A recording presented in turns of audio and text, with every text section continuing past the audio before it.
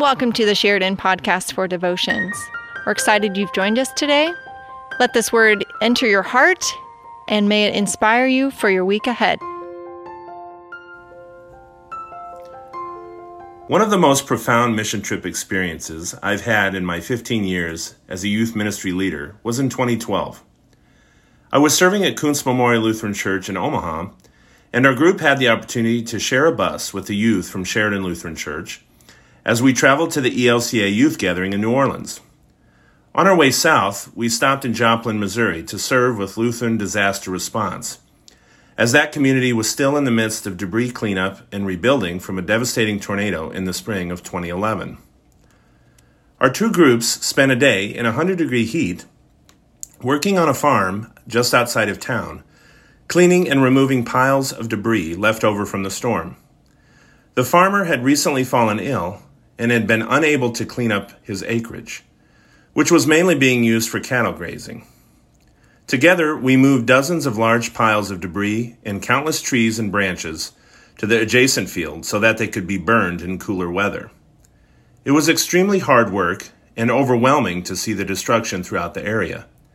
But the youth were excited to serve and did so with compassionate hearts. It was moving to witness how youth from two different cities and two different churches came together to serve those in need in a community most had never been to, on our way to another community, that of New Orleans, that was even more unknown to most of us. The work that day was difficult, and it was not easy at first for our group to come together when they didn't know each other.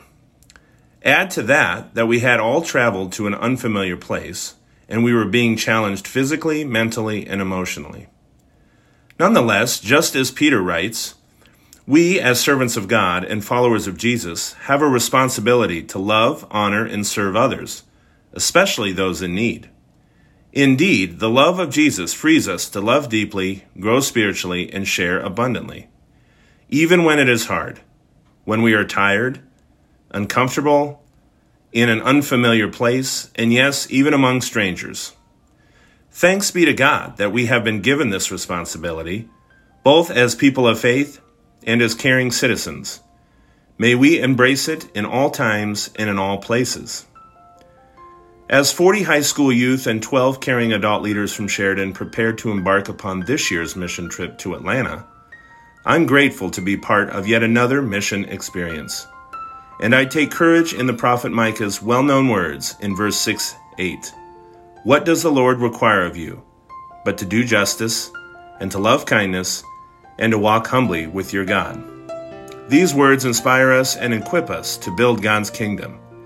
They are a blessing to us and show us how to be a blessing to others. Let us pray. Good and gracious God, thank you for calling us to love, honor, and serve others, both as people of faith and as caring citizens.